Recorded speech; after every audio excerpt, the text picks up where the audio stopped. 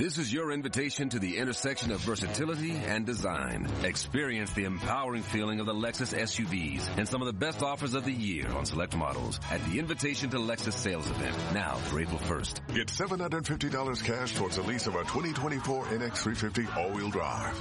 Experience amazing at your Lexus dealer. Call 1-800-USA-LEXUS for important lease cash offer and pricing details. Restrictions apply. Not all customers will qualify. Offer available in the Lexus Eastern area and it's April 1st, 2024. All right, guys, you are locked on Falcons. I'm your host, Aaron Freeman, and today we're talking about whether or not the NBA boycotts will bleed over into the NFL, as well as answering your Atlanta Falcons listener questions.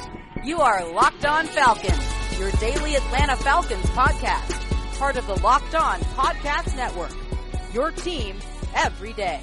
So guys, today's Locked On Falcons episode is brought to you by RockAuto.com. Amazing selection, reliably low prices, and all the parts your car will ever need. Today is a Twitter Thursday where I will be answering your Twitter questions sent in to the Locked On Falcons Twitter account. Of course, I am your host, Aaron Freeman. Been covering the Falcons for many years. You can find me on Twitter at FalcFans, and of course, the host of this preeminent Locked On Falcons podcast, your daily Atlanta Falcons podcast, right here on the Locked On Podcast Network, your team every day. And some of the questions that we're going to be answering on today's Twitter Thursday episode sent in by you, the listeners, is related to the NFL teams, the potential of NFL teams to boycott, as we've seen with the NBA teams, the potential that Matt Hennessy might not automatically move to center in 2021, but might stick around at left guard, and what sort of scenarios could allow that to play out. I will pick my favorite Keanu Reeves movie. I also touch upon whether or not the Falcons are poised to dominate the NFC South in a post-Breeze/Brady world, as well as, talking about 1996 album drops. So those are some of the questions that we'll be answering on today's episode. But of course, sort of the big news on Wednesday was that the NBA postseason has been postponed. And it's an ongoing story as I'm recording this. But we're going to talk a little bit about sort of how the issues going on with the protests and the shooting of Jacob Blake in Kenosha, Wisconsin, and how that's affecting other leagues and sort of that's potential impact on the NFL, as well specifically how the Falcons are handling that situation in comparison to other teams in the NFL and NBA. So that's our Locked On Falcons lead story, and we will jump into that right now. While we spent much of the offseason and summer worried about how COVID-19 would impact the sports in 2020 NFL season, it appears that the ongoing protests and calls for police reform connected with the Black Lives Matter movement may have a bigger impact on the sports landscape as a whole. On Wednesday, the Milwaukee Bucks opted to boycott their playoff game versus the Orlando Magic as a way of protesting against the shooting of Kenosha, Wisconsin resident Jacob Blake, who was shot 7 times in the back by police in front of his children. Fortunately for Blake's family, he did survive, but reports are that he is paralyzed. The Bucks' decision was the first of many in a domino effect that led to all NBA playoff games to be postponed. The Milwaukee Brewers of Major League Baseball also canceled a scheduled game on Wednesday as well. It, of course, begs the question for football fans, would we see something similar happen with NFL teams, for instance, if we found ourselves in a regular season where a similar event occurred, especially in light of the Detroit Lions canceling their practice on Tuesday as a form of protest revolving around that shooting. Falcons safety Damontae Kazee was asked a question about his thoughts on the Blake shooting on Wednesday after practice. He indicated that he and his teammates have talked about it and that they want to get together as a group and see if there's something that they can do as a whole organization to help out. But when asked specifically about his thoughts on the Lions calling off their Tuesday practice as a form of protest and solidarity, Kazee said, "Next question, please." When Falcons head coach Dan Quinn was asked before Wednesday's practice about his thoughts on the Blake shooting and response to how LA Clippers head coach Doc Rivers addressed the issue publicly, Quinn responded that the players had seen the video and that they discussed a way to create reform on some of those issues, and that would involve voting. Quinn's response meshes with the Rise Up and Vote initiative that the Falcons launched earlier this month in August, where the team is partnering with Rock the Vote to raise voter awareness and promote registration. This initiative can be seen working in conjunction with the league's NFL Votes campaign that also launched this month for the same goals. The NBA's decisions clearly were player-driven, and while the Detroit Lions were seemingly the same, it doesn't appear that the recent events in Kenosha thus far are going to make significant waves in the NFL for teams like the Falcons, who at this point in time seem to be proceeding with business as usual. But much like with COVID-19, the issue involving police brutality and Jacob Blake may not go away anytime soon. After all, we're only a few months removed from the murder of George Floyd. So, unfortunately, there's reason to believe that we may not be that far away from potentially another victim in the near future, which, of course, could occur during the 2020 NFL season, and thus compelling every player, coach, and owner across multiple sports to do everything in their power to shine a light on this issue right now to avoid any further losses of life and tragedies. So, guys, there's your Locked On Falcons lead story. We will continue to talk a little bit about this moving forward because our first listener question does address the issue and whether or not we would see NFL teams boycotting games. But we will get into more football and pop culture centric questions later on today, including talking about which parts of the Falcons D-line rotation could be the odd man out undeservingly coming up on today's episode. But if we're talking about defensive line parts, you know you got to have the right parts to make a formidable defensive line. And I know DeMonte Casey is a big fan of the Falcons pass rush. I think DeMonte Casey would also be a big fan of RockAuto.com because they're providing all the great parts for your car or truck. They have everything from engine control modules, brake parts, tail lamps, motor oil, new carpet. You can get everything you need in just a few easy clicks delivered directly to your door. And the RockAuto.com catalog is unique and easy to navigate, and you can quickly see all the parts available for your vehicle and choose by brand, specification, and the price that you prefer. And those prices at RockAuto.com are always reliably low. The same for professionals and do-it-yourselfers. Why spend up to twice as much for the same parts? So go to rockauto.com right now and see all the parts available for your car or truck. Write Locked On in the How Did You Hear About Us box so that they know we sent you. Amazing selection, reliably low prices, all the parts your car will ever need. rockauto.com. So Meech the Wise, 3 eyes, at New Money Meech on Twitter asks, will any NFL teams boycott a game? Perfect timing since there's an extra game. Meech, I'm assuming that when you're talking about the extra game, you're talking about the 17th game, which doesn't kick in, unless I'm mistaken, until 2021. So next year. We got an extra playoff team this year, but the extra game doesn't kick in until next year. Or at least could kick in next year, which it probably will because of all the lost revenue that they'll have this upcoming season. But you know, I won't sit here and say never because 2020 is a very volatile year and there's a very high probability 2 months from now that we'll be like, boy, that escalated quickly. So I won't say never. I will never say never, but I certainly think the chances of an NFL team boycotting games in comparison to the NBA is very much lower because the NBA is player driven. The NFL is not. The NFL tends to be owner and coach driven. You know, people are going to get mad at me for stereotyping here, but like when you have a bunch of white males in their 50s and 60s and 70s, they're not necessarily the demographic that's known for their wokeness. And we know that this is, you know, that's not me disparaging anybody or anything like that, but we know that this has been an issue with the NFL in revolving Colin Kaepernick. So, you know, they've talked about we've made mistakes. So I would say certainly in 2020, there's a higher chance that the NFL will sort of take the bull by the horns than there has been at any other point in NFL history.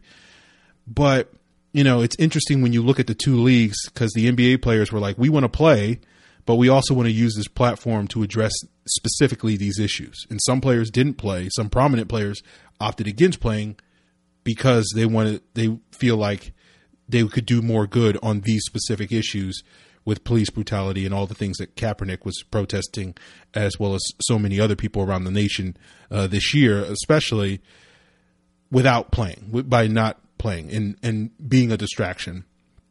In the NFL, their general sentiment is like, we want to play. Oh yeah, and that other thing's a thing too. Yeah, we're on board with that. But I'm trying not to be overly cynical. So, I think when it comes to these things, that there's a lot of factors why the NBA is player driven. I think the sport of basketball inherently makes it easier for players to be out in front as opposed to football, just because football is harder for individual players to sort of stand out from the bunch. And we know in the NFL, it stands for not for long, and it's harder for players to have that sort of onus because, for the most part, teams, coaches, GMs, owners look at players as sort of expendable, replaceable assets, with obvious exceptions. But for the general speaking, and even for those exceptions, the Julio Joneses and the Matt Ryans of the world, you're only not expendable for a finite amount of time. Like LeBron James is never going to, or I won't say never going to be expendable, but it's going to be over a decade before LeBron James is not expendable. And the NFL is not that way. It's like, even someone like Patrick Mahomes, like if his play takes a downturn in the next couple of years, all of a sudden, the Chiefs are going to start, looking around and being like, why are we paying all this money to a guy that's not getting the job done? So, I've not to be too cynical, but I think KZ and Dan Quinn's response kind of says it all. You look at the situation with Dante Poe in Dallas with Jerry Jones, and I don't know how that situation is going to get resolved, but I know, Poe's said from the jump when he signed with the Cowboys that he plans on kneeling. I know I think it was before the Jacob Blake shooting that a reporter asked him, do you still plan to do that? And have you talked to Jerry Jones? And at least the way I read that was the implication was that he kind of needs Jerry Jones' permission. Poe's response was like, oh yes, I do plan on kneeling. No, I haven't talked to Jerry Jones. I'm still going to do me regardless of what he says. That was sort of the implication of that. But, that to me illustrates the difference between the NFL and the NBA, that, essentially the expectation, at least for the Dallas media, I guess, is that you have to ask Jerry Jones permission if you want to do something in the NFL, where I don't think that's really the case in the NBA. So let's move on to Mantis Toboggan MD at Sebastian Dad 19's question. He asked, with our D-line rotation, who do you think will be the odd man out that actually deserves a look? So I'm not going to, I'm going to give a cop-out answer because I can't necessarily give you a definitive answer to this question, Matthew, because we don't have a preseason. Usually I would base that off of what guys have done this upcoming week. We would be playing the dress rehearsal preseason game on Friday against the Bengals if this was a normal NFL summer, and we don't have any of that stuff. So, most of my opinions about the guys in our D-line rotation are based off of what they did in 2018 and or 2019. So looking at the D-line rotation, I think there are 8 guys that are locks. You got Grady Jarrett, Marlon Davidson, Tyler Davidson, Alan Bailey, John Kaminsky, Takk McKinley, Dante Fowler, and Charles Harris. And then I expect the Falcons to keep at least 9 defensive line, likely 10. Depends on injuries and whatnot. But I think it's likely that they'll keep 10. And those last 2 spots should go to Stephen Means and Deidrin Senat. But at the same time, that doesn't mean I'm going to write off Jacob Tuioti-Mariner or Austin Edwards, etc., from their ability to stick. So when I look at that, it seems like basically I have to choose between Jacob Tuioti-Mariner and Austin Edwards as being the odd man out that deserves a look. I think both of those guys deserve a look. I think both of those guys have the ability to be role players. Jacob Tuioti-Mariner stepped in nicely for John Kaminsky last year and was a functional 8th man in the Falcons rotation. I think Austin Edwards, unlike some of the other guys on the back end of the Falcons rotation, like a Jacob Tuioti-Mariner, I think also Edwards has a little bit more upside as a pass rusher, and ultimately that's kind of where your bread is buttered, so to speak. When you're on the defensive line, your ability to stick in the NFL, and particularly with one team, is incredibly enhanced because you have pass rush ability, as opposed to run defenders that don't have pass rush upside tend to get sort of pigeonholed as journeymen and tend to bounce around the league. So I guess Austin Edwards is the guy that probably has the most potential. Not to sit here and say Jacob Tuioti-Mariner doesn't, because again, I think he did some good stuff for the team last year, and certainly showed a lot of growth from 2018 to 2019, in my opinion, and then could show similar growth in 2019 to 2020, which would indicate that there's something there to be mined. But for the most part, no, without the preseason, it's really hard for me to to really say anybody's going to get left behind with this D-line rotation. So I hope that answers your question, Matthew. And we will continue today's Locked On Falcons Twitter Thursday,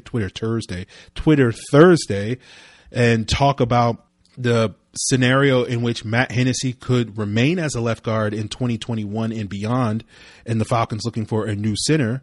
And talking about the future of the Falcons offensive line is pretty easy to talk about, but something that's hard to talk about is erectile dysfunction. It's easy to sort of brush it off as saying I lost my mojo, or just simply avoiding that quality time with your special person because you've had a busy day at work or you're just not feeling it. But now with Roman, it is easy to talk about with a real healthcare professional who can prescribe real medication. It's simple, safe, and totally discreet with Roman, because you can get a free online evaluation and ongoing care for ED, all from the comfort and privacy of your own home. A healthcare professional will work with you to find the best treatment plan, and if medication is appropriate, Roman will ship to you with free 2-day shipping. The whole process is straightforward, simple, and discreet. To get started is simple. Just go to GetRoman.com/LockedOnNFL and complete your online visit today. If approved, you'll get $15 off your first order of ED treatment. That's GetRoman.com/LockedOnNFL. GetRoman.com/LockedOnNFL. So Justin Sandu at Justin201224 asks, if Matt Hennessy does win the left guard position, do you think he will get moved to center in 2021, or will the Falcons keep him at left guard and then look for a center next offseason, assuming Mac isn't re-signed? Well, as you may or may not know, Justin, I think, Justin, you probably consistently listen to the majority of episodes. You probably know that I am not the world's biggest fan in terms of Matt Hennessy's projection to guard. So I'm slightly biased on this issue, but I think the scenario that I can envision where he does stick at guard is, the first is a two-parter.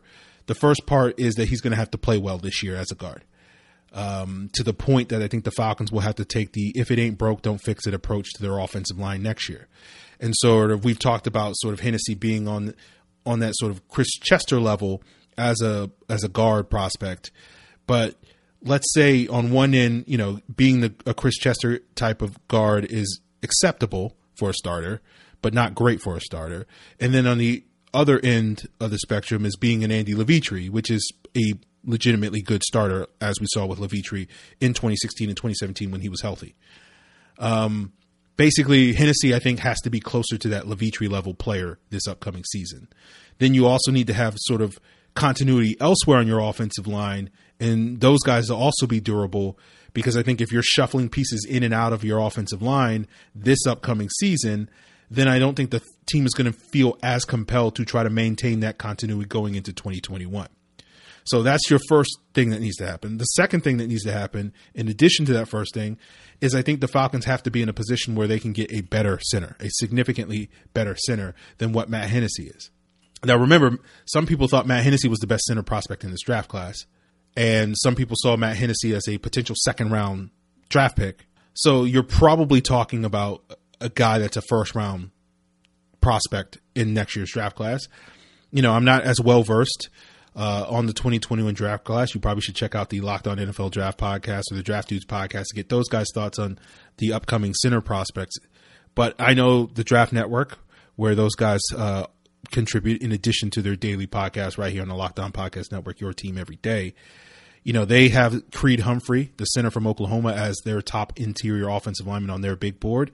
And a lot of sites, including the Draft Network, seemingly are projecting him to be a future first-round pick, and I've seen those projections for Creed Humphrey since last summer. That's how highly people think about him. So let's assume that goes true, and he's the consensus top center. He's considered to be a top 25 caliber pick. The Falcons, of course, have a pick in that range, and they look at the value and they say, this is one of the better center prospects we've seen in the last, several years. We can't pass up on the talent like this. And we know that Matt Hennessy was pretty solid for us at left guard. And so we don't necessarily have to move him to center in order to make this work, because we're even getting a potential upgrade there. We're getting an Alex Mack type, which, if you guys haven't heard me talk about this in the past, Alex Mack to me was a generational sort of center prospect, comparable to what, say, a Julio Jones or an AJ Green, that type of, receiver, or an Andrew Luck, or, whoever, some people think Trevor Lawrence is going to be that guy at the quarterback position, that type of player for the center position, in my humble opinion. And, I haven't seen enough of Creed Humphrey to say that. Based off of what little I've seen of him, I didn't see that type of player when I've watched Oklahoma games and focused on him. But, maybe other people, I could certainly be changing that tune, 6 months from now, or whatever the case may be. So I think that's one scenario where you could see that sort of play out, where the Falcons get an upgrade at the center position over Hennessy. The other option is of course in free agency. I'm not going to necessarily hold my breath that the Falcons going to spend the type of money that they need to in order to get that guy. We're talking about, $11-12 million a year in terms of what a high-end center is going to cost. You're looking at next year's free agent class. You're looking at guys like Ryan Kelly of the Colts, who's probably going to be the top guy, at least looking ahead to that crop of guys. I think the draft would be a much more likelier scenario, but I think it's certainly possible that Hennessy could stick long-term as a left guard, but I think it requires some steps. Again, I think, in part due to my bias, but also just because I don't necessarily see both of those scenarios playing out for the Falcons. I think even, assuming the Falcons probably will have a top 25 pick, I think they're going to have bigger holes on their roster, and they're going to just plug Hennessy at center and go plug and play at the left guard position. In an ideal world, that will be Matt Gano, but it doesn't seem like we're getting closer to that reality. So, Brandon Rogers at Brand Raj asks, your favorite Keanu Reeves? I was going to say Keanu Neal. There's the only one Keanu in my heart. Your favorite Keanu Reeves movie, and also, do you think the Falcons could experience a period of divisional dominance with diminished quarterback play from the Bucs and Saints after Brees and Brady retire? So when we're talking about Keanu Reeves movies, we're talking, at least from my eyes, the sort of the top candidates for what are his best are the Bill and Ted movies, Point Break, Speed, Devil's Advocate, the Matrix movies, The Replacements, Hardball, Constantine, and John Wick movies. So I think there's several classics, action classics, especially some comedy classics on that list, some underrated gems like Constantine and Hardball and The Replacements. But for me, it's got to be The Matrix. I think the first Matrix is a perfect movie. I think in the second Matrix movie, Matrix Reloaded, I think the highway chase scene is probably one of the greatest action sequences ever made and committed to film, and Keanu's barely in that scene. But just want to put that out. Speed, I think, might have been like the first R-rated movie I was allowed to go see in a theater. When I was like 11 or something like that. So yeah, a lot of fun movies from Keanu's filmography or whatnot. So as for your second question about dominating the NFC South after Brees and Brady retire, I think it's possible. I think, a lot of that depends on how much longer Matt Ryan plays for the Falcons. My expectation is this is probably going to be Brees' final year. I think that's a fairly good bet. I think the Bucs seem poised to sort of set up Brady for 2 years and then, move on from him there. But I don't know if Matt Ryan's guaranteed to play that much longer here in Atlanta beyond, 2 or 3 years. On a previous episode, we've talked about how Matt Ryan's contract only really guarantees him through the 2022 season. And whether he plays beyond that is kind of dependent on not only his performance over the next, this year and the 2 years after that, as well as the team's performance over that time. And while I'm not necessarily that concerned about Matt Ryan's performance in that time frame, I think we talked about this on Tuesday's episode, there is one concern that Matt Ryan might become more allergic to pressure as he gets older as a side effect of all the hits that he's taken over the years. And it's kind of natural that happens. It's one of the reasons why, offensive line play, I think, is very important for young quarterbacks. I think it's very important for old quarterbacks because the older quarterbacks, you look at Matt Schaub and how he plays. Like Matt Schaub's like, I ain't getting hit. I'm 39 years old. I'm not taking these hits, dude. That's a young man's thing. I'm too old for this. He's Murtaugh, right? Getting too old for this ish. I'm not as concerned about Matt Ryan's performance though because of how consistent he's been throughout his career. So even if there is a slight drop off from that, I don't think it's going to be a significant thing. I am a lot more concerned about the team's success. And what I've explained in the past is basically if the Falcons continue to miss the playoffs the next couple of years, it doesn't matter what Matt Ryan does because he's not going to last that much longer. This is just the way the NFL goes back to what I was talking about. It's a not for long league. If you're not getting results, and if you're a quarterback playing on a team that's a perennial non-playoff contender, ask Phillip Rivers, you're not going to stick around. Ask Eli Manning, you're not going to stick around. It's just the way the league works. So we'll see how that plays out. So Fan Since 1988 on Twitter asks, best album debut of 1996 and why?